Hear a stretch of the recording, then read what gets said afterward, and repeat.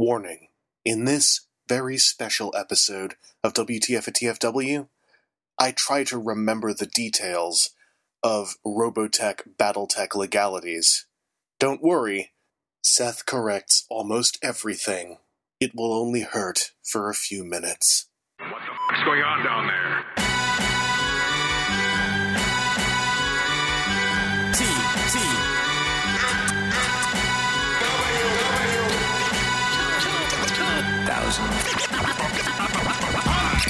Seth, this is me leading us into the start of the podcast. Oh, I should start recording then.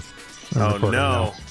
Hey, Seth, this is me leading us into the start of the podcast. Hello, I'm recording. Hey! Let me tell you, what else we got this week to talk about. Oh, boy. Actually, not really a hell of. It's on the mind a lot because it's getting to the season where I've got things laid out. Seth, I think I'm going to get back to painting again, finally, after months not painting. I've been painting hardcore lately. I feel almost like I feel like the smaller voice right now because I have not been featured on the Games Workshop Instagram page, which is not its name. I forgot what its name is. It's GameWorkshop.com, baby. That's right. I posted pictures on Instagram, tagged painting Warhammer, as they instruct you to do on their website. And then if they like what they see, then they ask, hey, can we use your picture and your face and your avatar and everything else and your name if we want to? And then you say, yes, take all my rights. And then maybe they put your picture on their product pages. Yeah, maybe they squish one of them a little bit because they're using a weird setup for Instagram. No, it's not on Instagram. It's on their webpage. I thought that their Instagram was the one, though, that squished one of yours, or was it on the full-on page? That's on the full-on page. How did they squish an image on a full-on page? Because I was going to let that slide when I thought it was for Instagram. Now I'm not letting that slide. Right. Who? So when they put these pictures on, so you go to game-workshop.com, and you go to a product page, and there's like the official like heavy metal photo studio product, like official images. Yeah, edge highlighting. Right. And then there'll also be the community paint jobs. Yeah. Which is where your pictures go from Instagram if selected. Then they go into that chunk. So it's featured on the page. So if you go to game-workshop.com and type in Pox Walkers, all is one word. I'm doing this right now. And then you'll see the Share Your Miniatures With Us section. Aha! And those first two images there are mine. Oh, jeez. So they're squashed to fit the formatting of this page. Those images were too tall to fit their limitations. I'm not going to say that I'm maybe repeating something from another conversation, but it would take about 90 seconds, and I'm saying that tops in Photoshop to, make things fit. I'm not trying to come down on Big GW here in a moment of glory, but maybe they don't know who they're dealing with is what I'm saying. Yeah, then my group shot of the Thorns of the Briar Queen and the Sepular Guard, if I'm pronouncing that correctly. That one took me a month, but I eventually figured out it was Sepulchral Guard. Okay. So those two, they're not under the Underworld's Shadespire and Night Vault versions. Yeah. They're under the cheaper, just the miniatures, not the game cards and whatnot versions. Yeah, you're the only one featured here on the Briar Queen team. Right. That's pretty badass. I'm one of a few on the Skelly Boys. Man, just friggin' taken over. And the Skelly Boys picture isn't that great. It's really dark. But still. Yeah, still. That's Seth Painting Minis on Instagram is where you uploaded them originally. Right. So I haven't used So when Instagram was brand new, I signed up for it right away. Mm-hmm. And nobody else that I knew was using it. And everyone was of the opinion that it was dumb. And it just didn't seem like anything. So I stopped using it. And now it's massive and huge and everybody uses it. Yeah, you just posted one thing and then suddenly the entire company is reaching out to you. Yeah. No, I posted like 20 images all in like one day. Reached out to you 20 times. They just were they saw the talent. They saw the evil green. Yeah. Well, so seeing the thing where it's like, share your miniatures on Instagram with this tag. And I was like, you know what? I'll dust off that Instagram account. I'll change my username and I'm only going to post miniature pictures there. But I'll still post them on Facebook and on Twitter because I need as much admiration as possible because I need to feed my ego because I am a monster. Also, that whole conversation we had about whether the heavy metal paint jobs were a greeny blue or a bluey green, having your photos now in the photo reel cycle makes it real, like, extra triple clear to me what's greener and what's bluer.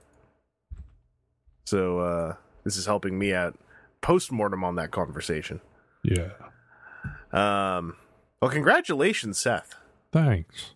That is some good recognition. Also, them some good paint jobs. Thanks. Anyone says otherwise, they got to answer to me and my two friends, Lefty and Righty, those being my fists. I'm threatening violence on people over their comments on my friend's paint jobs and miniatures. Yeah, who's going to start something? Yeah, I'm getting close to finishing the oh geez, Storm Boys. He has the most Stormcast Evocators. He has the most friggin' are those the ones with the sorcerers, like with the magic wielders? The wizard space marines. They have the most. That guy who the name character has the most friggin' Games Workshop ass name. It's like Averon Stormsire, and it's like, yeah, sure. What's your real name? I bet that's not your real name, friend. Yeah, I'm getting close to finishing them. They're cool models. I did Zenithal priming on all the Night Vault stuff, and I thought it looked really cool, and I was all hyped to do some painting, and I didn't, and now they got those contrast paints coming out, and I'm like, well, now I'll just wait, because I did Zenithal up to a pure white, so I want to know what happens now. Uh-huh. I'm going to experiment with that type of priming when I do the Gloom Spike Gits, which I think will be next. Yep. So I have 3 different Stormcast warbands. So I think what I'm going to do is alternate. Mm-hmm. So I'll do a Stormcast group and then something else, and then a Stormcast group and then something else.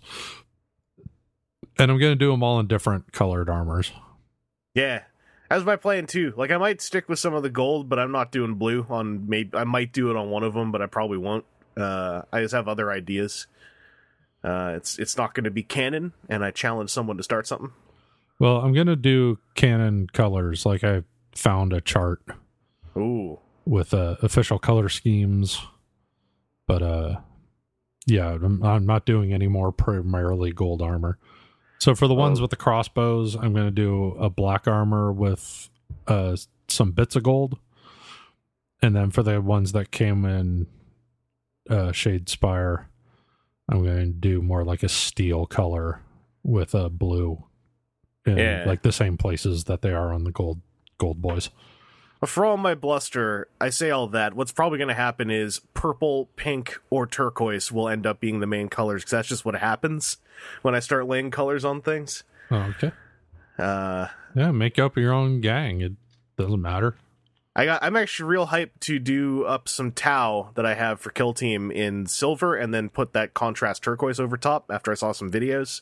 Yeah. It looks like it's friggin' cool.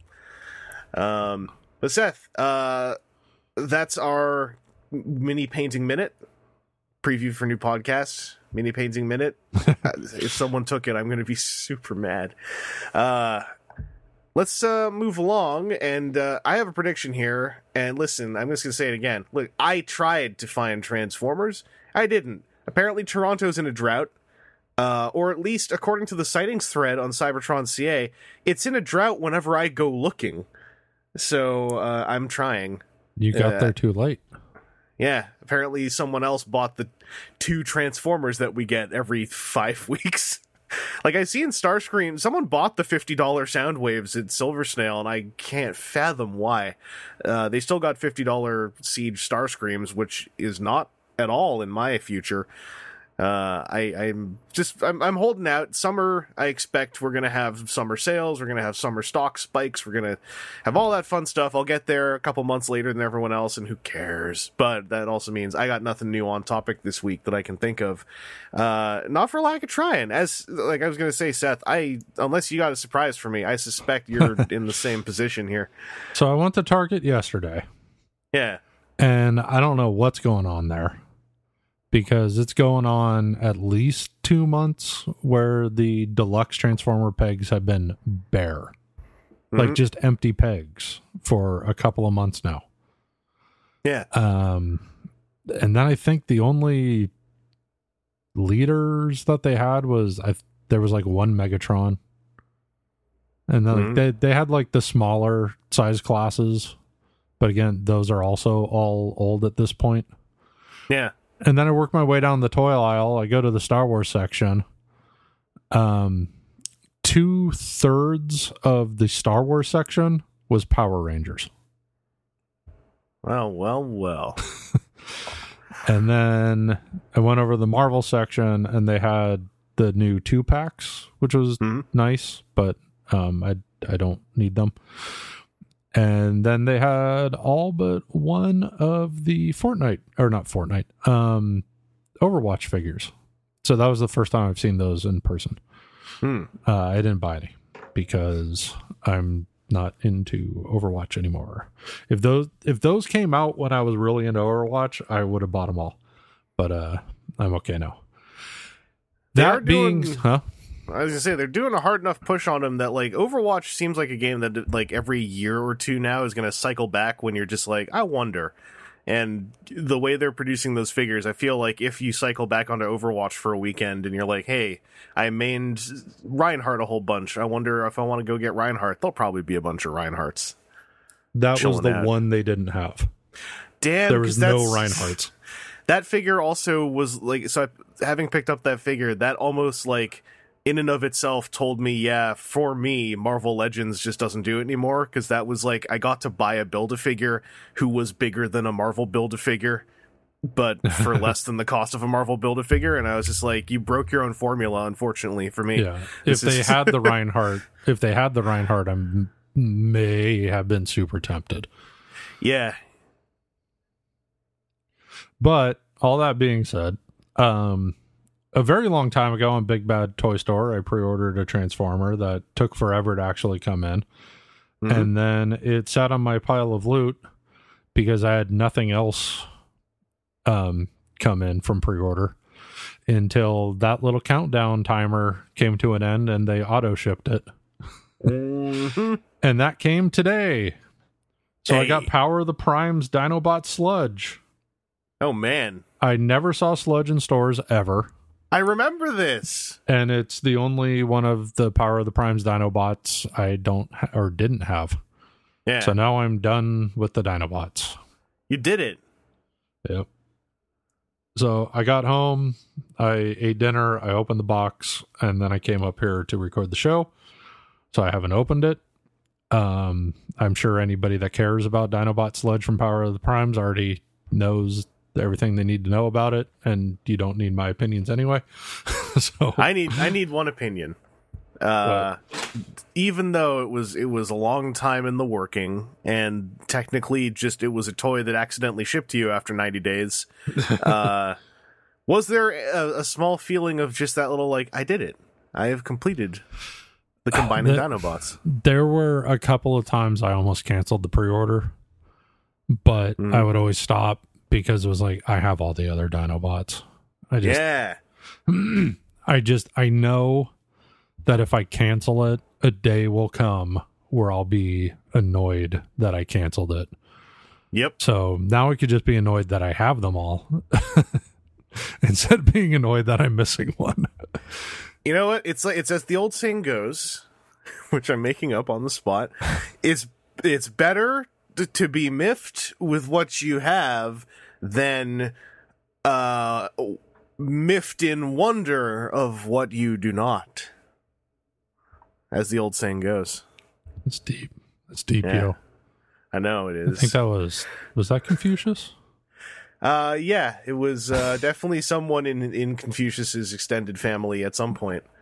It was someone named Confucius, just not the famous one. Yeah, it was just, the Wisconsin Confuci. Well, congratulations Joe Confucius. Joe Confucius, son of Jimmy Confucius, famed banjo player. Yeah. Taught Steve Martin everything he knows. That's right. Listen, you can read it all in the biography. I'm not going to upsell it. I'm just going to say it's on Amazon right now. Seth, we got a listener question from Rexodus. Yeah, well, how do you like that, haters? I got something. Yeah, that's right. Legit, I am happy that you completed that. And someday, I can't wait till you finally put Volcanicus together and say, huh. I probably never will. Well, that's the wonder that you didn't. That is. Oh, I forgot what I said now. It's the one you didn't see, except that you can see it by just clacking the toys together. That was what Frankie Confucius said. It was his son. Rexodus says, good morning, afternoon, or indeterminate time of day you find folks at the Transforming Table. This is Brian once again with a question I forgot to ask. Have you fine folks ever heard of or played the tabletop game Mechamorphosis, or the updated version, Mechagenesis? It's a pen and paper game designed to be a Transformers-inspired game. I didn't play it much, but do quite like it. Granted, nowadays, I would rather use Fate Accelerated, but those were some good systems. Until next time, I bid thee farewell. So I hadn't heard of this. I did not know there was a tabletop game out there that was specifically based on converting robots. So I went looking, and I looked up Mechagenesis, and this is what I saw. And then this made me think of a whole long story I remember from my childhood. Mechagenesis, the True 20 robotic roleplay sourcebook. And I look at it, and for some reason, the layout of the cover super reminds me. Seth, do you remember that period when there was a Robotech tabletop game and it got into a huge... Not Robotech, it was like a Robotech Mech Warrior tabletop game? Battletech? There was one that had Robotech in it, and it became a big thing with Harmony Gold, and it was the one where they won. And I dare say it's what got Harmony Gold onto their big chain of going like, wait, we can do this. We can chase people away from... Well, Palladium Games had a full-on licensed Robotech RPG. Yeah. And then Battletech was a tabletop strategy game. Like later they would put out books that would add RPG elements to it if you choose. Mm-hmm.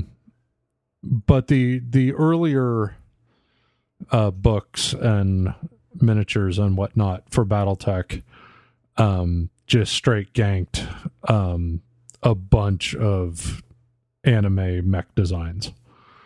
Like not just from Macross, like they took everything from Macross. Like they were straight up Valkyries in it, and all the Battloids, and at least one of the Zentradi, like not the battle pods, but like the officer one. Yeah, like the ones that look like with a person. Arms. Yeah. Yeah.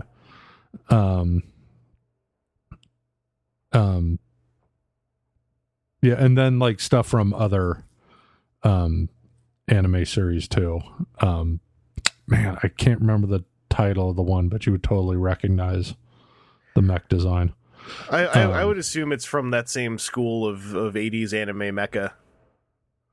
Yeah, so likely that's who got sued, because there was a point where they just redesigned all those mech. Like they kept the names and they totally redesigned them, and like you could kind of see how they were meant to be the same thing, but what weren't. And that it always bummed me out because I didn't like the newer versions nearly as much. Yeah. So that's probably what you were thinking was Battletech. In my Google searching, because I only really looked up Mechagenesis, I was actually just looking up Mechamorphosis. This is a weird crisscross. Did you know Mechamorphosis was also used to, this is the original version of Mechagenesis, Mechamorphosis was also used to refer to the transformation of robots in fiction relating to the Robotech anime setting, primarily in the novelizations written by Jack McKinney. I read a lot of those Jack McKinney novels, let me tell you. I didn't remember that word, but there's also I found a lot more review coverage of the Mechamorphosis system, which came out in 2004, published by Fantasy Flight Games. There's a whole lot of crisscross here in my personal history that's freaking me out a little bit. It's a D20 system. It's very much based on Transformers, apparently. It's giant transforming robots battling for freedom and Nexus energy on Earth. There's a bunch of chapters of alternate forms. There's a whole chapter. There's 4 core classes. Apparently it's designed to just be pick up and go, have one night of RPG gaming on a table with some friends. I kind of want to look this thing up a little bit more now, because it sounds like it was pretty okay. It's just that apparently it was very lore light, but the system sounds like people enjoyed it. So if anyone listening knows about Mechamorphosis or Mechagenesis, who can tell me more about Mechagenesis, because I'm seeing a lot less about it. Partly because I think there's also a lot of things called Mechagenesis.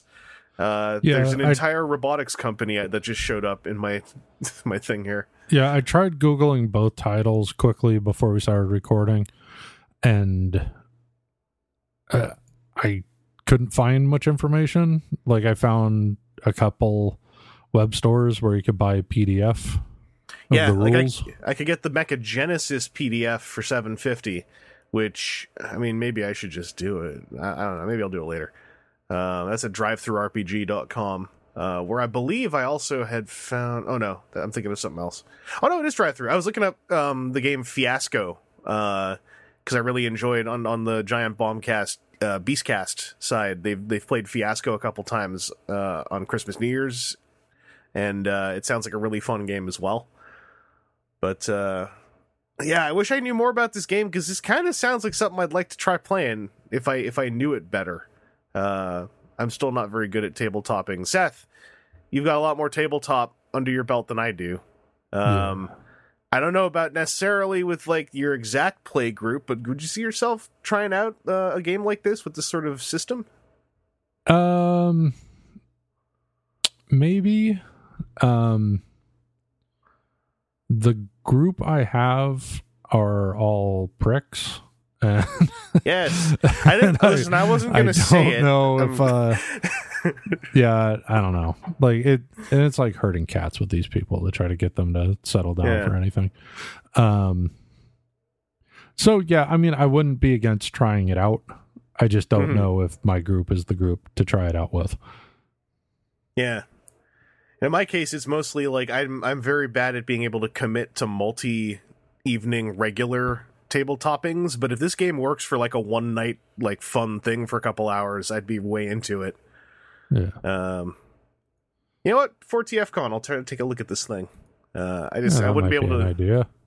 Yeah, I just wouldn't be able to commit to hey, we're gonna have weekly Mechagenesis for the next 6 weeks, because I'd be well, I don't know where I am every night, every week right now. Yeah, no, right? Make up some set characters, make a little adventure. Yeah. 1 or 2 encounters at the most. Plan for it to be short, and then wrangle in a handful of people to play and just go, okay, here's the characters, you guys pick. So you save that whole trouble, because it could take longer to make characters than it is to play a game. Oh yeah. I mean, over on D20 Live, I've been on a couple of their live stream sessions, because the fellow who does it is semi-local. So when I get there, he's basically already made our characters for us. And he's a very good GM, Big Mike is. So I don't have to think about any of that. I just ask him, what are we doing and where are we? And he rolls with it real well. I've only died once, if you don't count Paranoia. And it was a situation. Well, if you're not dying in Paranoia, then you're not playing Paranoia. Yeah, I've died plenty of times in Paranoia. But Paranoia is fun with Mike. Oh, those are good times. Anyway, I'm starting to drift a little bit, but Rexodus, thank you for bringing this up. I had never heard of this, and this sounds really interesting. So if anyone listening knows the system or its sequel, chime in. I want to get more into these kind of pick up and play D20 games. I've been really looking into not just Fiasco. There's also another one. Austin Walker is a very good DM, so maybe I'm biased having listened to his skills in that venue. But Fiasco and Lasers and Feelings. But Lasers and Feelings is just a one sheet free RPG, but it's fantastic. I think, and I really want to try that one out too sometime with some friends. But thank you for sending that in. I on Miniature Market, they have a thing called the Drop, where they add a new thing to it every day, and then every day the thing is up on the drop. The price continues to drop. So the gamble is, do you wait for the price to come down more, or do you get it? Because if you wait too long, then it sells out and it's over. Yeah, get it. Yeah. So I was just watching, and like the starter box set of that Warhammer 40K RPG was on there, and it was like 40% off. And I went, I'll just order it. Yeah. And maybe I'll play it someday, maybe I won't. But whatever the case, you won. Maybe I will. You got Games Workshop 40% off. You won. Yeah, then I came back and I checked the next morning, and it wasn't on the thing anymore. So if I didn't get the last one, I got like the second to last one. Yeah, you without someone like really hacking their way in there, you provably won, is what I would say. Yeah. Too bad it doesn't come with miniatures. It comes with just cardboard tokens for the characters. You can get them laminated. Oh, if it came with miniatures, that ish probably would have sold out in a blink. Yep. But if you look in the Discord chat there, I sent you the covers of some of the early BattleTech books, and you tell me that they didn't just straight jack Macross. First one kind of looks like a Destroid. Second one, that is... No, those are both straight up Destroids from Macross. Like the first one with that background, at a glance, you might not immediately say Destroid, depending how hardcore you are. I'm a little casual with my Destroids. I'm like, maybe. Second one, I'm like, that's a Destroid, but you put urban camo on it. Third one, that is Roy Foker's VF-1S. Just standing there with the word BattleTech over it. Yeah, so if Harmony Gold didn't sue them, then... whatever the company that owned Macross in Japan totally would have been in their rights to sue them. They didn't even pretendsies. Now, BattleTech Light granted, Lance. This BattleTech stuff started coming out before Robotech. Yeah. So nobody knew nothing back then. The first two I feel like are doing a little bit of work to kind of put a little, put a napkin on top of part of it. That Light Lance one is just straight up like, they're like, hey, we can get away with this. Just draw Roy Foker's VF-1S standing in a snowy plain. Yeah. With the Skull Squadron markings on it. And the art in a lot of the books, like, even though they were straight, the Destron designs, they did them in a little more of a Western style. Yeah, like with like more panel lines, a little bit different proportions, just kind of rendered in a more mechanical way, but it was still extremely IP infringing. Yeah. Extremely. In fact, impressively. This stuff did make it off a printer in North America. They did it. Pat on the back, FASA. Seth, and it wasn't just Macross; it was a bunch of they were cribbing piles. Yeah. Seth, I want to bop along to this next question here from Rocket J Mox, who's got some things to say. Says, hello, Evangelist and crew. That's not everything Rocket J Mox has got to say. There's something that's bothering me about the Siege line. Some of the alt modes flat out piss me off. Prowl is completely off, but at least if you squint at it, he looks like a police car. Ironhide is visible arms syndrome. Soundwave, man, I don't even. However, I think we can mostly agree that their respective bot modes are spectacular, quite possibly their best expressions since ever. I would love to have these guys in my Chug collection, especially since I'm relatively new to collecting and don't have a lot of deluxes. I have Sideswipe and Hound, and they look great on the shelf next to their Generations cousins. These guys have also got great alt modes that actually resemble their original Earth alt modes, so I'm very happy with them. It's just that I can't get past how lazy and awful some of the other alt modes seem to me. Soundwave in particular actually upsets me as much as toys can upset me, because he's one of my favorite characters. I'd like a Soundwave collection starting with my childhood G1 pal, but just can't get past that space sled, barge, hover, rocket vehicle thing. I have, for the moment at least, resolved not to buy these figures that, in my honest opinion, have bad alt modes, and it sucks, because I can see how those bot modes are awesome. There's definitely a FOMO element compelling a purchase, but at the same time, I don't want to reward bad design from Hasbro. Could I live with a Soundwave that will never see his alt mode? So then, Podcasticons, what are your respective perspectives on the importance of alt modes? Has a bad alt mode ever put you off buying a figure? If so, which figure? Did you later come to regret that choice? Did you go back on that decision and purchase said offending figure anyway? Thanks for keeping me entertained on my commute. Rocket J. Mox, I'm going to take a big weight off your shoulders. I think that it's okay for you to buy that Soundwave, because I'm going to buy it, and I'm going to encourage lots of people to reward that wonderful spaceship design that I love. So don't worry about it. I'm going to see to it that your protest non-buy will become a drop in the bucket in the face of big space sled, barge, hover, rocket vehicle thing so guiltlessly. You can pick it up. Just leave him in robot mode, and if people ask you if he transforms, you just be like, "Nah, it's one of them third-party action figures. It doesn't actually have an alt mode." Then you win. Then we all win, and most of all, Siege Soundwave wins, the best Voyager of the line. I don't own one. Seth, what are your feelings on alt modes? Yeah, there's been lots of times where I've been disappointed with one mode or another, but usually as long as I think the robot looked cool, then I was forgiving of alt modes that I felt were lacking. So yeah, I can't think off the top of my head any time that I specifically didn't buy a figure because I didn't like the alt mode.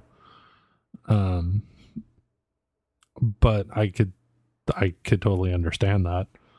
Yeah. Like if you wanted a really cool Soundwave and this Soundwave doesn't do what you want it to do, then that's, I think, part of the equation on your decision. Yeah. And I mean, if I was listening to a podcast on my commute and someone was just screaming at me how they're going to buy tons of it because I don't like it, I mean, I would probably triple down on not buying it. I'm just having my fun because both I like that Soundwave and also I like that Soundwave's alt mode a lot more than Sideswipe and Hounds. So I'm just literally on the other side of the color wheel here as far as alt mode taste. But I think this is a somewhat important thing. To me, it's like the alt mode matters, but if the transformation's really good and the alt mode does not, to me, look like the robot in a position, then I'm sort of okay with it. Like it's definitely going to take it down a peg, but transformation satisfaction matters more to me than alt mode delivery. So also, if like I think the robot mode is still one of the most important things for me, and if there's here's an example, if there's a robot mode that feels compromised due to a transformation that isn't very good into an alt mode I don't really like, then I see that as a huge mark against it, that toy being Fans Toys Rogue or RC. So in that sense, like it sort of is, it's one element, but it's not the be all end all for me. I do think alt modes are important though, and I think it's actually it's nice to hear someone cares about them in the current era of I have a bunch of robots on my shelf. It's refreshing. It's like when the fellow a couple years ago told me that he collects one of each character and was now trying to pursue which Triptychon he wanted, and I thought that was also pretty fascinating to hear about. I can't think of one where I've regretted the choice of being put off of a figure, because usually it's the other way around. There was a figure that I kind of wish I'd picked up who I skipped, and I can't remember what it was anymore, because this was from sometime in the mid 2000s. and I can't remember anymore. It might have been one of the scrap metals from Cybertron, but that regret, I think, was mostly after they became hard to find, and it was very ephemeral and of the moment. It was mostly because I didn't get it, and now it was gone. It's like that thing, Seth, with you and Power of the Prime Sludge, in a way, but in the other direction. But yeah, thank you for letting us be a part of your commute, and my apologies for hopping on and completely abusing that platform for a second, Rocket J Mox, but I appreciate the question. And I hope that was a satisfactory answer. Seth, anything else you want to throw in about alt modes? No. Do you ever have times where you're like, this alt mode sucks, but I like this robot so much? So much? Yeah. There's been several times over the years. Like, I think there was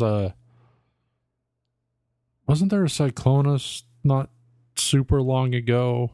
Yeah. Where the jet was lacking, but the robot still looked rad. Yeah.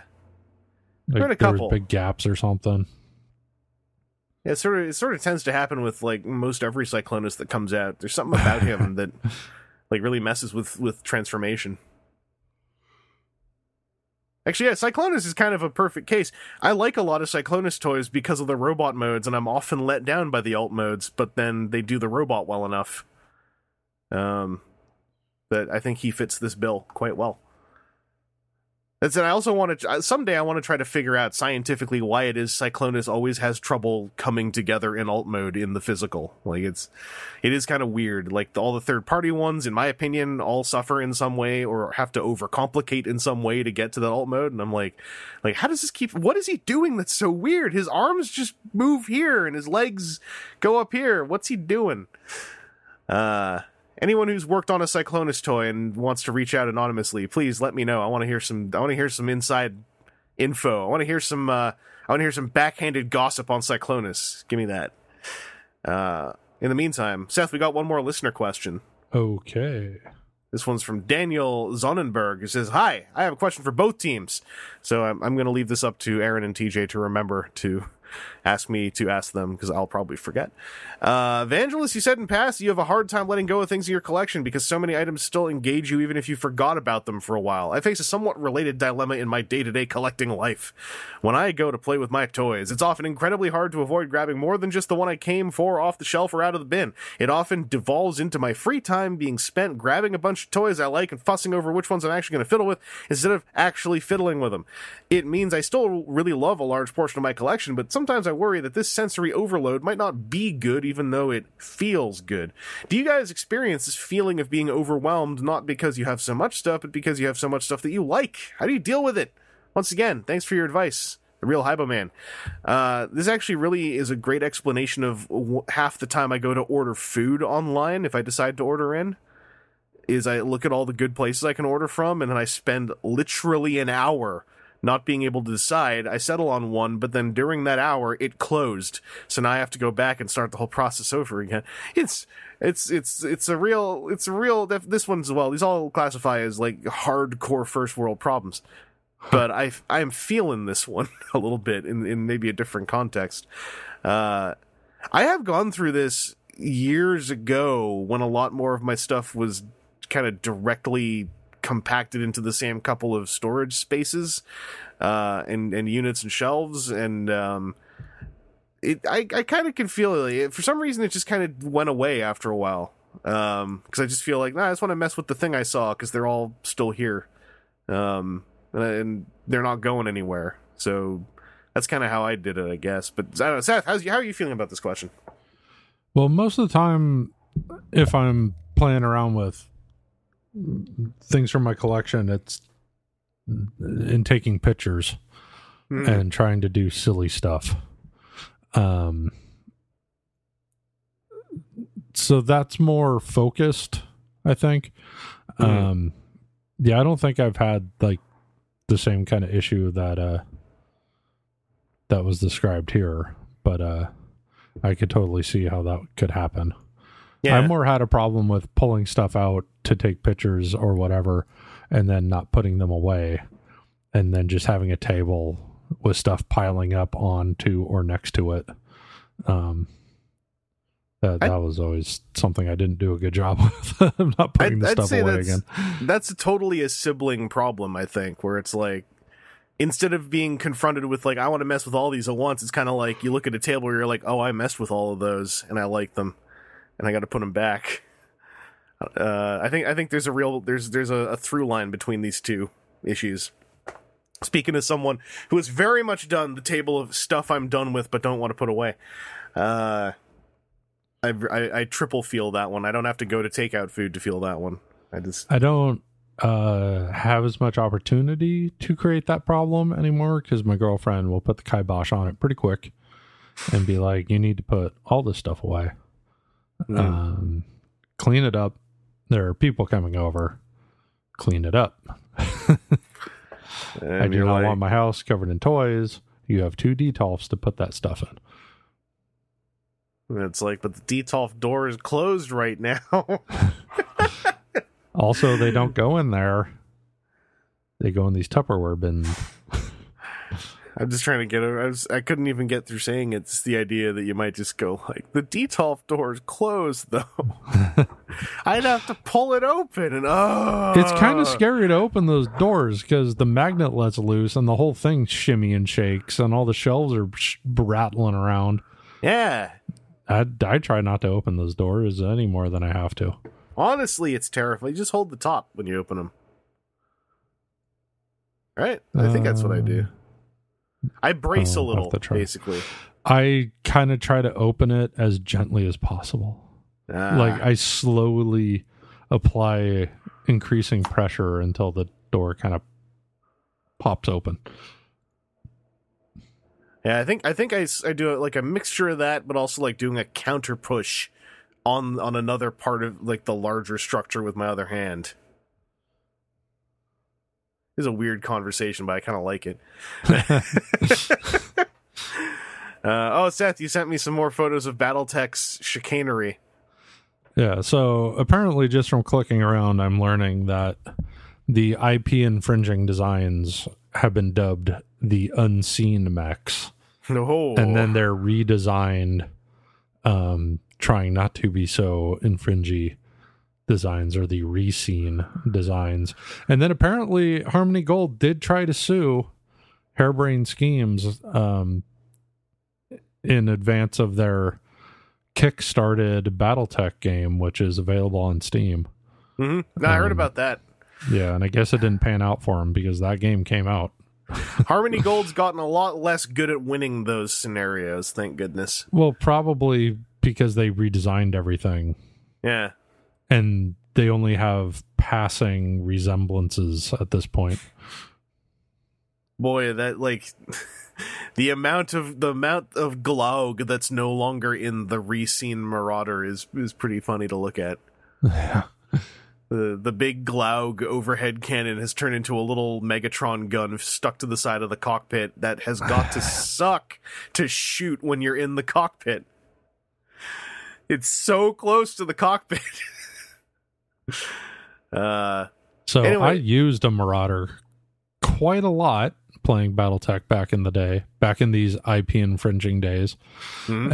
And I remember that big cannon was a Gauss rifle, and the arm guns were PPCs for projectile particle cannons. I remember PPCs from the one, I think it was MechWarrior 4. It was the MechWarrior game I played a lot over the joystick on my laptop way back in the day.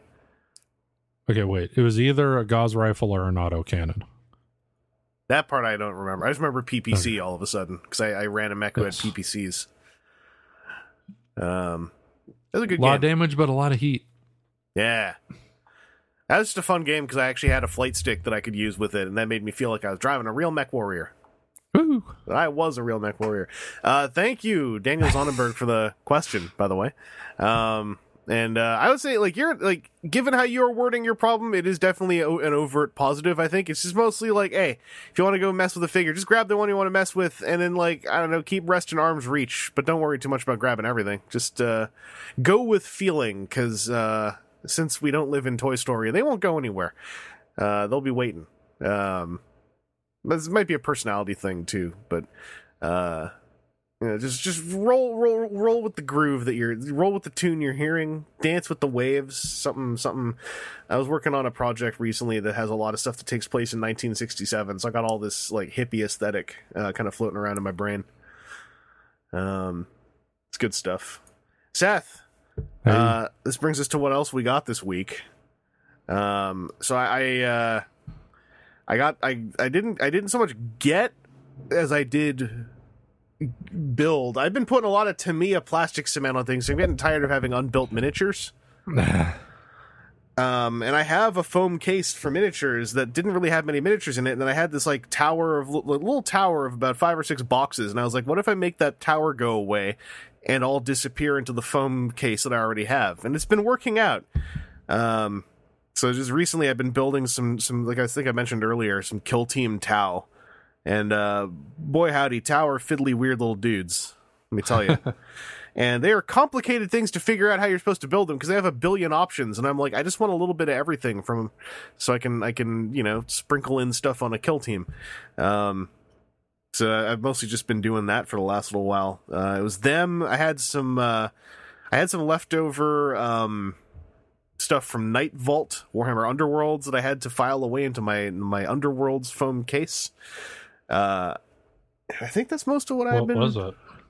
It was the last two, the Sylvaneth Wood Elf, like literal Wood Elves, and all the little dwarf guys with all like the one who's floating around on his metal balloon. The steampunk dwarves. Yeah, I don't know how I feel about those. They are weird. If I really wanted to do squats for 40k, I would probably be excited, because those would be an easy conversion. Yeah. Yeah, the aesthetic on him is kind of odd. The thing it's weird. The leader is the one on the aforementioned metal balloon that's floating. He's floating around on. I think he looks kind of like a Goomba and a little bit goofy, but also I really appreciate the trick they did to make him float, because he's got like the chain of an anchor that's just sort of hanging near one of his feet, and that's what is attaching him to the base. And it's very subtle, but I kind of dig it. Yeah. It's a really cool trick, and I like that part. I just wish he wasn't floating around on literally a metal balloon with a harpoon gun. He just looks very silly. But yeah, I've been doing a lot of that. Some micro. I like building models. It's because plastic for miniatures is real easy to do conversion stuff with, like really just ham-fisted conversion stuff, and I enjoy that part. I need to just get to the actual painting bit again. So that's kind of where I'm at. That's really most of what I've been doing this past week as far as on topic or off topic acquisition is building models. Like I picked up one of the new Kill Team Elite sets, because they were Chaos Terminators and not like the generic ones, but they had like the Scarab ones. And I already had some Thousand Suns that I was working on, so I grabbed them. Apparently they're not really all that great for Kill Team, but I don't care because they look cool. So I fully magnetized most of the squad so I can swap all their arms around. Oh, cool. I've been doing a lot of that. Idea. Yeah, I got into magnetizing a year or two ago it was for War Machine originally, and I started doing it for 40k, and like I magnetized. I had the Tau stealth suits to build, and I magnetized the arm on one of them because there's an arm swap option, and I like doing that because it makes me feel like I'm taking away what Games Workshop wants me to do, which is to buy the model multiple times. Yeah, I'm tempted to go get that Nurgle crew. Yeah, those Terminators. One of them is super, super gross, where it's like all this like almost liquefied flesh squeezing out the back. Yeah, it's real gross looking. I got them on my to be built docket, and I want to. The thing I got to do with them is I'm trying to. I was looking at the instructions. I got to actually start snipping parts to get a clearer idea, because I want to magnetize all of their weapons, and it's potentially going to be super easy to do, but that depends on how many shoulder pads they provide to me. Once I figure that out, then I'll know what to do next. The upside is that their aesthetic is their armor aesthetic is close enough to Orc in that it's very ramshackle that I could probably just like make a shoulder pad if I need to, out of some sprue bits. But this Tamiya cement and the Tamiya extra thin cement, they're both very different, and I like having the two of them. They've been really making building plastic kits way easier for me. It's like in a little glass container, and there's a brush in the cap, and it goes on super easy. It dries super quick. Can paint on an extra layer on the seams afterwards if something's kind of hinky. But yeah, I've been doing a bunch of that and looking forward to doing some more painting now that I've moved my filming table to my living room, and I've been making more room in my living room so that eventually I can film and paint on that table next to either an AC or an open balcony door, which is really nice compared to doing it all in this one stuffy little bedroom next to a computer and a bed. Best idea I've actually executed on in a while. The problem is it's taking me literally weeks to get everything moved around so it's actually comfortable to do anything. But that's mostly my own problem. Seth, let me bop over to you. What have you been up to this past little while? Okay, so let me see. So last weekend, one of the local hobby stores, Fundemonium, as it is known, they I'm skimming through images real quick to see if there's anything I'm forgetting from the prior week, and I do think there is. Anyway, okay, so I get an email because I'm on their email list, and it's like, hey, this is what's going on Memorial Day weekend. And I go, okay, let's see what they got going on. And the guy that owns the place will do these like weird little YouTube videos to promote stuff, and where he's like doing selfie videos. It's like, hey, it's Steve at Fundemonium, and this is why here's some people playing D&D. And then it's like, oh crap, that's me standing there. I'm on camera, this sucks. I hate playing D&D there. Hey, it's Steve from Fundemonium is my new voicemail I was reading. Yeah. So he goes, we're having a Memorial Day sale all weekend, or clearance. Like, we're having a Memorial Day clearance sale all weekend. Like, here's the clearance tables. Let's take a look at what's on the clearance tables. And then he's just sort of like running the camera over the tables. And like they carry a lot. The Fundemonium's like really big. And they're not just a game store. In fact, they're kind of a bad game store. Like, they have some game stuff, but not a lot. And they don't get new product in very often. But, you know, like maybe they got something you need. So they got like board games, and they got like a lot of model kits. They had a bunch of model kits, like including some Gundam kits. And he like was very specific to point that out. He goes, we got a couple Gundam kits here. You almost never see those go on any kind of a sale. So if you're a Gundam builder, come take your shot. Don't let him know about the entirety of Japan. Well, I can't even think of anywhere else in the area you would even get Gundam models. So maybe it's just they don't put them on sale very often. That's what I think that actually means. Yeah. I'm just hypothesizing here. Yeah, so he's going up and down these tables, and I'm like, there's nothing on here that I care about. And he goes, over here are miniature gaming stuff. We got some miniatures available. And he just like skims over, and I'm like, I spy a lot of Underworld stuff. Hey, girlfriend, we're going to Fundemonium. Get your purse. Ooh. We got to go. So we zip on up there, and so everything was 40% off. Oh boy. That they had, not everything was 40% off, but everything that was on the clearance tables was 40% off. Let me phrase it that way. So I grabbed stuff I didn't have. So I grabbed the Farstriders warband, which are the crossbow boy Stormcast with a bird. One of them's got a bird. And the Magor's Fiends, which are like corn. Yeah, that guy's got a mouth in his... Well, they're not like corn. They're corn. Yeah, that guy's got a mouth in his belly, if I remember correctly. Does he? Sort of an implied... I remember just priming Magor took me a while to get the paint inside the stomach cavity. Oh, maybe he did. I haven't looked at it that close. Yeah, he's got a real violent torso, that guy. Oh, I would hope so. He's a corn boy.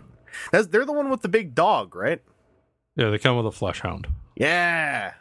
Called flesh hounds. The big dog, the skin dog. This weird neck fringe. Yeah. I remember the first time I saw flesh hounds and I thought, someone just put this miniature together wrong. That should probably be going up over the top of its head. No, because the Chaos Gods are horrible, they decided to chin beard that entire species' frills. Well, it's like a bib. It keeps the blood and gore from getting all over its legs. It looks like a chin beard. It hurts. Yeah. But I think that's the point. So those were the only warband sets I didn't have that were on clearance. But also on clearance that was Underworld related was and they had a couple 40K sets, but it was stuff I'm not playing 40K, and so like when you brought up Kill Team, like I rushed out and I bought a bunch of Kill Team stuff last September, and then haven't done anything with it. I mean, that's been the story of me and Kill Team since last October. So I'm very slowly moving towards doing something with it. Yeah, I keep getting tempted to get more Kill Team stuff, but then I'm like, I just, to what end? What am I doing? And then I don't even know why I keep buying all this Underworld stuff. I haven't played Underworld either. Well, Underworld, at least, I'm not going to try to justify this for you so much as infect you with my justification, but Underworld is a contained game system, and every set that you add to it is just enhancing that contained system. And it has several ceilings. So it's not like 40K where you're just aimlessly, putting aliens. Like Underworld is a system you're assembling. Yeah. Yeah. Well, I started buying this stuff because it was things that I could use in D&D. And then I kept all the additional stuff that came in those sets just in case. And then I hit a tipping point where Fundemonium was doing one of their 20% off basket sales, so everything that fits in the basket is 20% off. Mm-hmm. And they had the Night Vault starter set, and I thought maybe I should just get the rules, and then maybe I'll play. Which then opened the door to I should probably just get everything. Because when I got into Underworlds, I remember on the Reddit the meta at the time was you got to get the Farstriders because they got all the best cards. Them and the Sepulchral Guard have some of the best cards in the meta. The meta's changed since then, but Farstriders still matter. They're still pretty scary. So have you seen those carrying cases that they make for Underworld? I have, and I did see for some reason, this is the thing I remembered on Twitter, was that you'd gotten the carrying case, and I was like, thank goodness it was on sale when you got it. I got 2. Yeah, because they had 2, and they were 40% off. They aren't, which made them reasonable. They're not bad. They're just, when you see them at retail price at a Games Workshop, You're like, what are you doing? They're come over really here. Expensive. Gary Whitta, Mr. GW Games Workshop, I just decided, that was just the first name with those initials. Sit down, Mr. Games Workshop. We need to have a talk about why you're trying to sell this little thing here for $50, because that's lunacy. Also, that zigzag foam, as far as I know, it does work, but it kind of gives me the heebie-jeebies. I don't know why. The accordion setup in there. I wouldn't feel comfortable flipping the box around. I would want to keep it level. Yeah. I'm not going to carry it sideways. And they're like the books under my arm as I'm heading to school. They're time traveled. They have a big one of those with just that foam in it for the Blackstone Fortress game. They're like, oh, just put all the models in here. It'll be fine. I'm like, yeah, if I only carry it like a pizza box, it'll be fine. But what if I put it in my bag? Uh-oh, it turned 90 degrees. Now what's happening in there? Because I love the feel of those cases on the outside. They feel super solid as a way to just keep miniatures safe. And when it's all plastic in there, I'm sure that the zigzag stuff is fine. It just, I need to see it, I think, in person working, and then I'll get it more. I haven't put stuff in them yet, but I like that there's spaces for the cards and for your dice, and yeah, you could even fit the folded up game boards in it. Yeah. They put out a video of how to do that, if I recall correctly. Like on the Warhammer TV YouTube page. Yeah, because I'm just looking at the pictures on the site because I wanted to look up what the straight up retail price is. And I think Fundemonium already had them for $10 cheaper because it says $50 on the website. Yeah. And I think the Fundemonium price tag was $40. FYI, that's $50 US.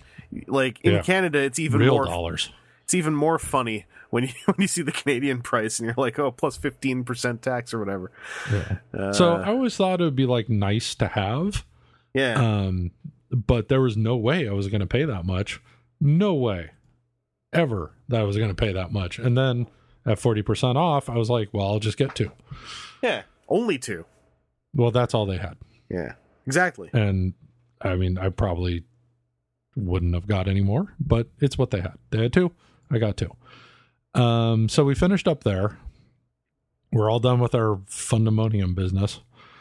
And I was dropping off miniatures because Petaluma has a Warhammer store now, and they do a monthly painting contest, which is terrible the way they're doing the voting this month. And I hope they stop because I'm going to lose and I don't think it's fair.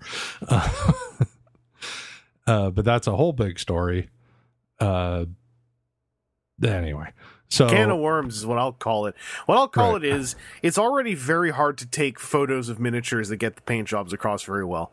And thus, when that is also a context of judging, it becomes even more haphazard is what I would call it. Yeah. Well, the shortest version is voting is supposed to happen in the store. You're supposed to go into the store, look at the miniatures in the display case, and then vote. And then voting goes on for a week. So there's plenty of opportunities. What the guy decided was he was going to take pictures of the miniatures, put them on Facebook, and then have people vote by likes. And as soon as he told me he was going to take pictures, I immediately thought, oh no, I don't know if I could trust you to take good pictures. And sure enough, the pictures are not great. Well, they range from okay to, oh no, you've screwed me, which is how I feel my picture is taken because the lighting is terrible. They're semi out of focus. They're not arranged in a way where you could see all of them. Lighting color. Yes, it is not representative of my actual paint job. I'm getting screwed. Lighting temperature is off. Yeah. And the best model is not only out of focus, but has another model holding an axe in front of its face. A hammer in front of his face. Yeah. So it's fine. It gives me motivation to enter next time. The only prize is your model gets displayed for the next month in the store, and you get a little grot or goblin for the uninitiated that was spray painted gold. But nice. Like I said, I need validation, and I need people to tell me that I did a good job and pat me on the head and give me a cookie. I want my pat on the head and cookie. I painted these poxwalkers so I could get a pat on the head. I'm gonna go find you a cookie either way, damn it. I want my pat on the head. But I bought those poxwalkers for Kill Team, so I did something. Yes. But anyway, so I've now gone into that store 3 weekends in a row. I cannot go into that place and not walk out with purchased product. The week before, I bought 2 sets of paint and one of the Citadel water cups. I've been eyeballing that thing. It's pretty good. Yeah. I'm kind of impressed with it. I was just using a yellow cup from Dick's Barbecue, which closed here in Petaluma. They're not even here in town anymore. Good. That's a collector's item. Yeah, they were not good barbecue. They were bad. They were Dick's. Yeah, but I kept one of their small yellow cups and used that as a water cup. this Citadel water cup is way better. I really like the ridges for helping to clean my brush. I really like the little slots that kind of sharpen the point on your brush. They had those things at a local store for a while, and the moment I was finally like, hey, maybe I actually want one of these, sold out. And this are the stores where they knock all the GW prices down 15%.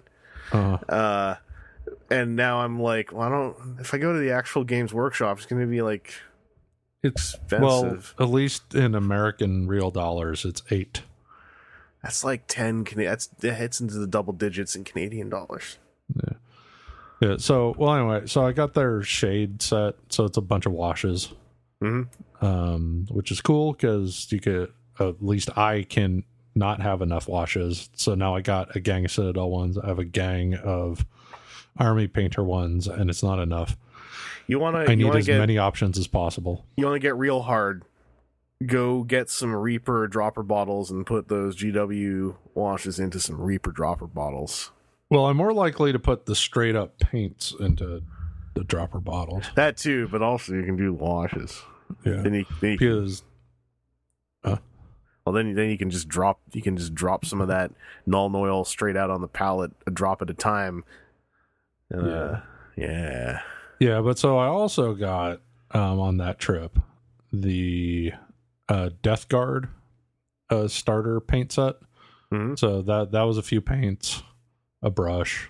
I think the other one came with a brush, and 3 easy build Plague Marines, which are the same easy build Plague Marines I bought when I was buying all this Kill Team stuff. So now I got W's on those guys. That's fine. Whatever. So I got those paint sets last time. So on this trip, to drop off the miniatures, I'm an idiot. I can't go in and out of that store without buying stuff. I bought a pot of squig flesh paint, because there are squigs in that Gits box for Underworlds. I bought the Skeleton Warriors, 10 Skeleton Warriors, because that was only $25 for 10 skeletons. That's a bargain. That's relevant to Dungeons and Dragons. Yeah, I could use those with all my other skeletons. I have so many skeletons. I like painting skeletons. It's fun. Hey, I like painting skeletons. You hype for that literally in the contrast paint line? The one that's called like skeleton paint? I haven't seen that one specifically. It has some different. Its name is something like more fancy in Games Workshop-y, but it's basically they have one of the contrast paints. It's just like, this is the one for skeletons, and it's like, all right. Well, I will check that out. What is it? June 18th? Something like that. Yeah. Pre-orders are about 10 days before. So. It's always pre-orders are on a Saturday, and then they release on a Saturday. They're weird. Okay, so it's like 7 days before. So I got the Skeleton Warriors because, they're $25. Skeletons are cool. Can't get mad at skeletons. Then I got a Loon Boss just because I think he's rad looking, and because I painted a couple weeks ago a 20-something-year-old Chaos Sorcerer that had a crescent moon for a head. Mm-hmm. And this Loon Boss is wearing a Crescent Moon helmet. So I figured they could be pals. Yeah. So something I didn't realize with that miniature, when I saw pictures of it before, I didn't look too closely, and I just assumed he had a mutated moon head. Then I was looking at some pictures a little more close up the night before we had gone, and noticed, oh, no, this is a helmet. There's like hinges and stuff.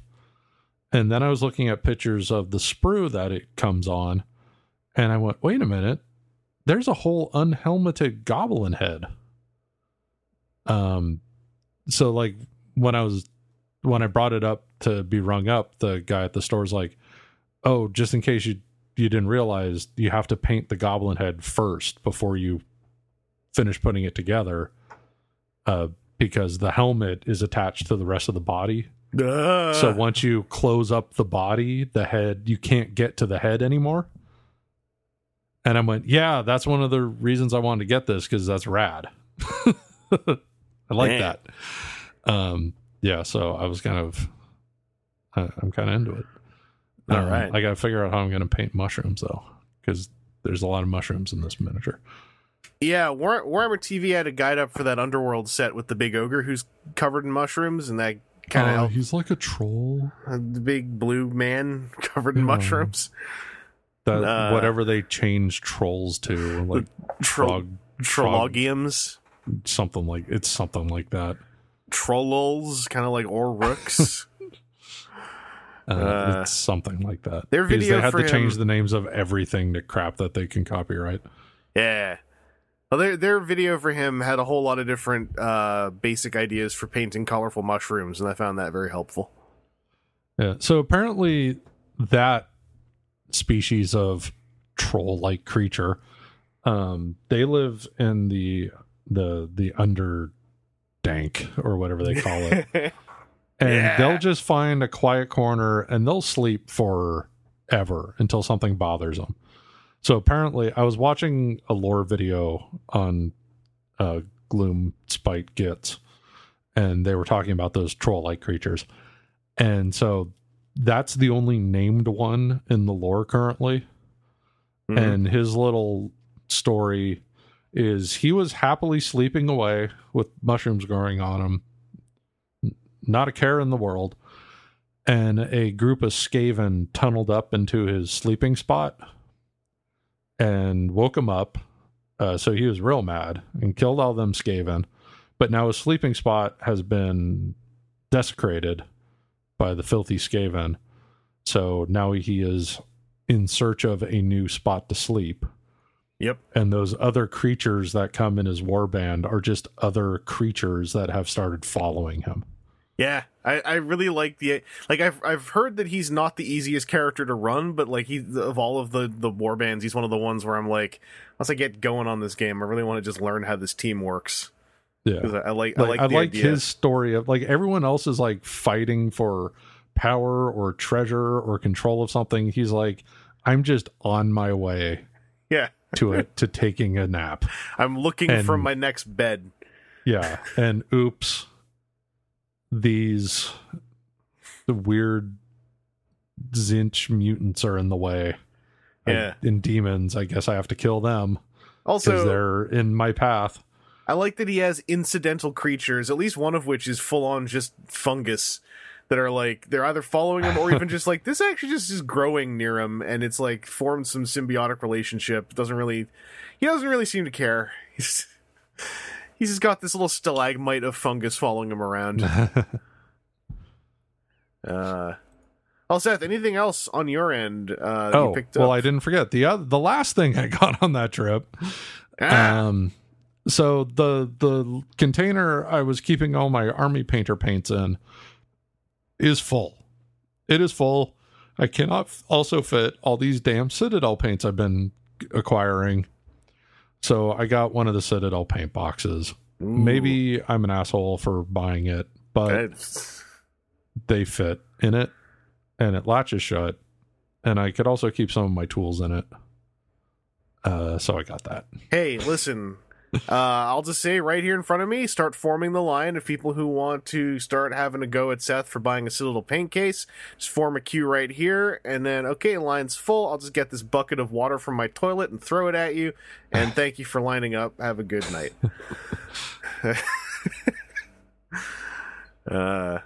It's getting the job done. As long as it works. Well, very cool. Yeah, I'm looking forward to... I can put paint in it, and then it is inside a box. So in that regard, it works. It is accomplishing its function. Yeah. Because I do not have a permanent paint station in my house.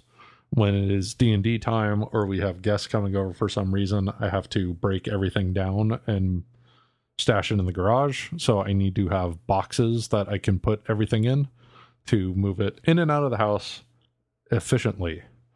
Yeah, and this can move you down the track towards eventually getting one of those like bespoke handmade folding wooden paint case stations from Belgium. Oh my gosh. The built-in LED light option. Oh my gosh. They're, I think, at least $150. Oh my gosh. I need that money to buy all the contrast paints when they come out. Oh man, that's one thing, right? I know I'm not going to go crazy on contrast paints because it's like any of these, I need to use these within a year or two because they're still in Citadel paint pots, and I still don't trust those things. And the contrast paints are so specifically formatted with their pigmentation and viscosity that I'm like, I don't even really want to transfer these to dropper bottles because I'm worried I'm going to mess up something in them chemically when I do it. Because I usually add a flow improver so that more of the paint comes out, and I'm like, that might actually screw with these. Well, maybe you just don't add the flow improver and accept the fact that you're going to lose a small percentage. But my value. Do you use a funnel or something when you do that? No, I just got real good at pouring them. Man, I would consider getting a tiny funnel. Here's why I didn't want to get a funnel, is I was like, the funnel's going to catch paint that I'm going to lose. Yeah. I never had a bad spillage. And I think that's because paint does not pour like water in just the right way that I wasn't expecting, because I don't pour a lot of paint, where I was like, this is actually all I got to do is get that first pour to hit the right spot, and then it just goes. I don't have to do anything. It doesn't bubble and thrubble like water does. That's real words, by the way. Oh my gosh. But yeah, Seth, I'm looking forward to seeing some more results of all the paintery. Yeah. On your growing Instagram presence. Yeah. Because I'm gonna be an Instagram model. Yeah.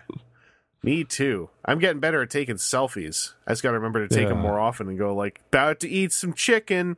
Click. Subscribe to my Patreon to have access to all my lewds. Yep, all my chicken. I got lots of photos of this chicken before it was cooked. But yeah, I think that brings us to the end of this episode. Seth, thank you for joining me. Okay. And we are moving, we should say, Seth, your schedule is getting very crowded and oriented towards a handful of days a week. Yeah. So I've decided to step away as a regular member of the show. It was not an easy decision, and it's been a really fun 10 years. Yeah, and as always, the door is always open. Just gotta poke me. Yeah.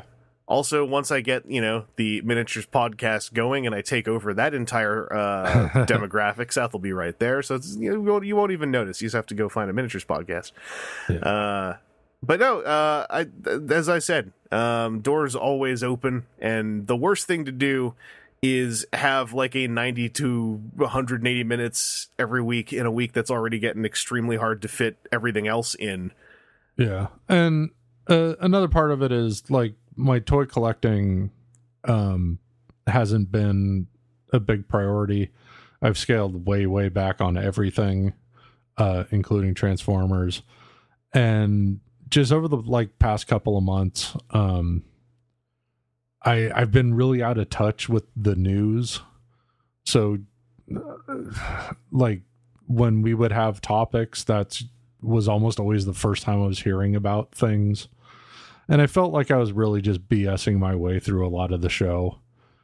And I just, along with my schedule issues, I just kind of was starting to feel like it wasn't fair to the listeners. It wasn't fair to the rest of you guys who are way more engaged.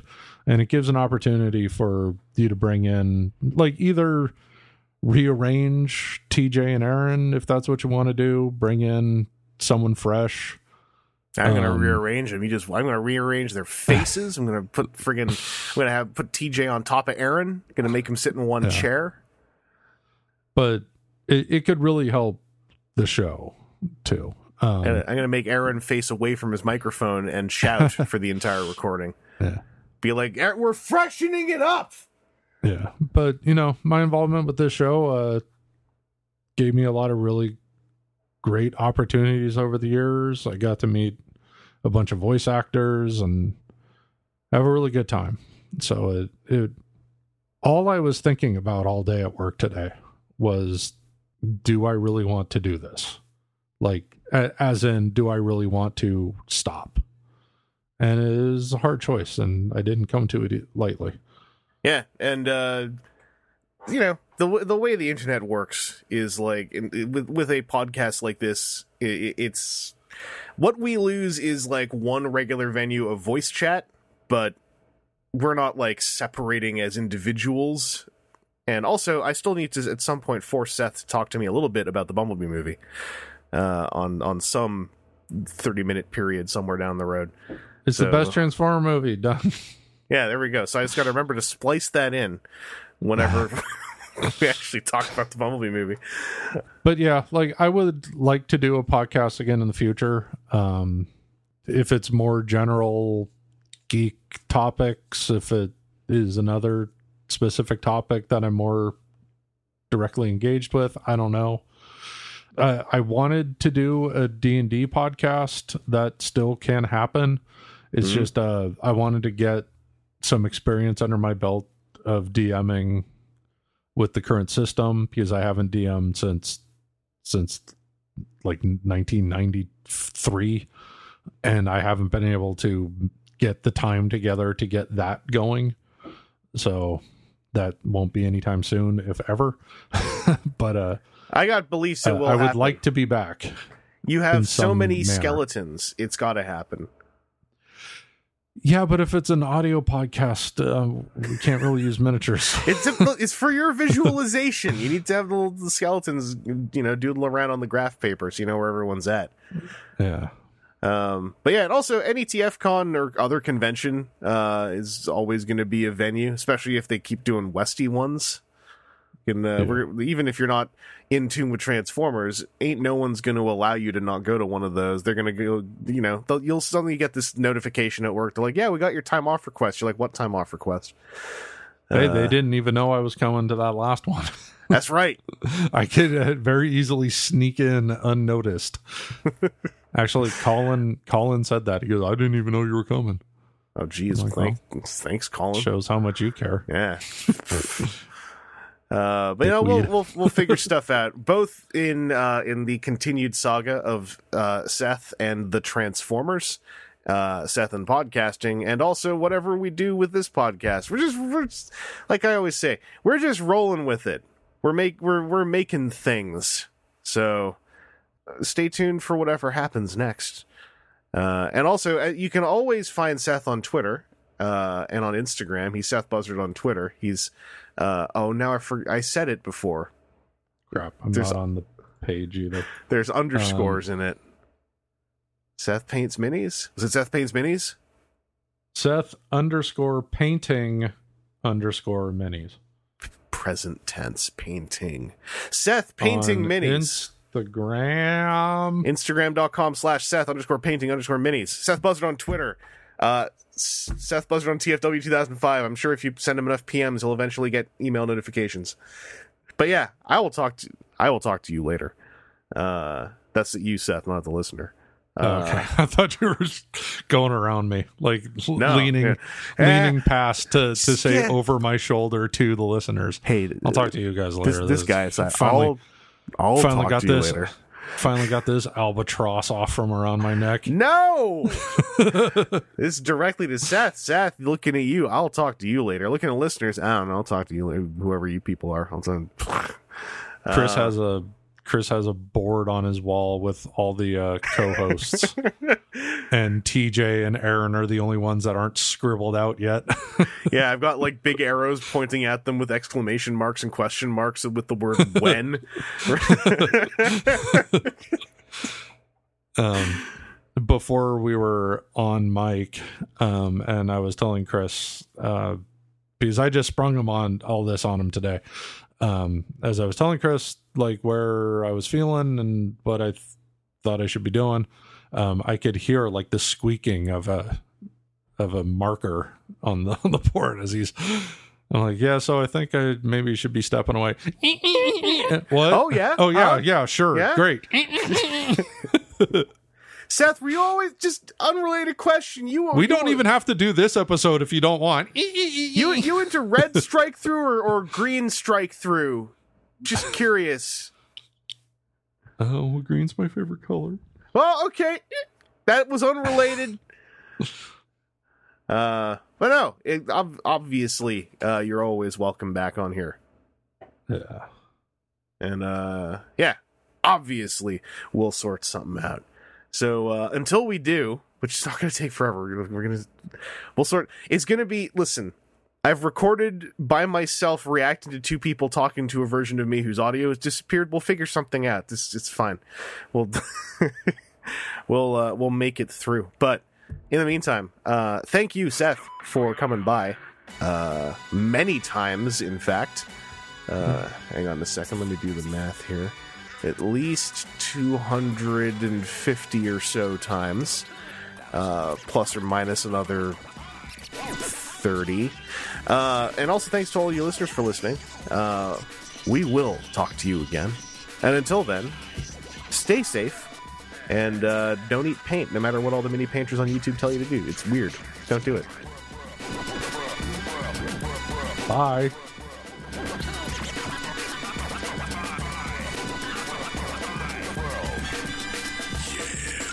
I mean, I'm not leaving it at that. Seth is basically our one founding member. This podcast wouldn't exist without Seth kickstarting the idea back in like 05, 06, or 07, somewhere in the blob of those pre-08 BotCons. If he was actually here online with me, he probably would tell me specifically. But the idea was his, and without his pushing for the idea, it never would have happened. There are other people who were involved at the start, of course, but Seth was the one who put the idea in and who kept doggedly pushing it. So this is the stepping back of our one true founding member. Also, without podcasting with Seth, I probably would never have discovered Giant Bomb, which has led my personal media preferences and productions in all sorts of very specific small directions. I would never have probably played Mass Effect at all unless he had sent me a copy. And that's not even mentioning how the only reason I got into World War Robot in 3A is because of Seth's deafening enthusiasm.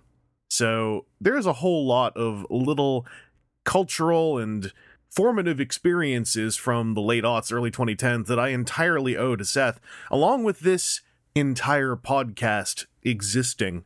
So I just wanted to throw together a little message here at the end to say thank you, Seth, so much. Anyway, I'll stop there before I start trying to recollect, like, strange convention stories. If you're still listening to this, dear listener, please go shower Seth with some thanks and adulations so we can get him all choked up when he listens to this and then goes and checks his messages across the internet. Let's go and bombard him and draw out all of those emotions that dwell within his avian heart. And, go and like his photos on Instagram, too, if you could, please. Thanks. Anyway, we'll talk to you later. Bye-bye.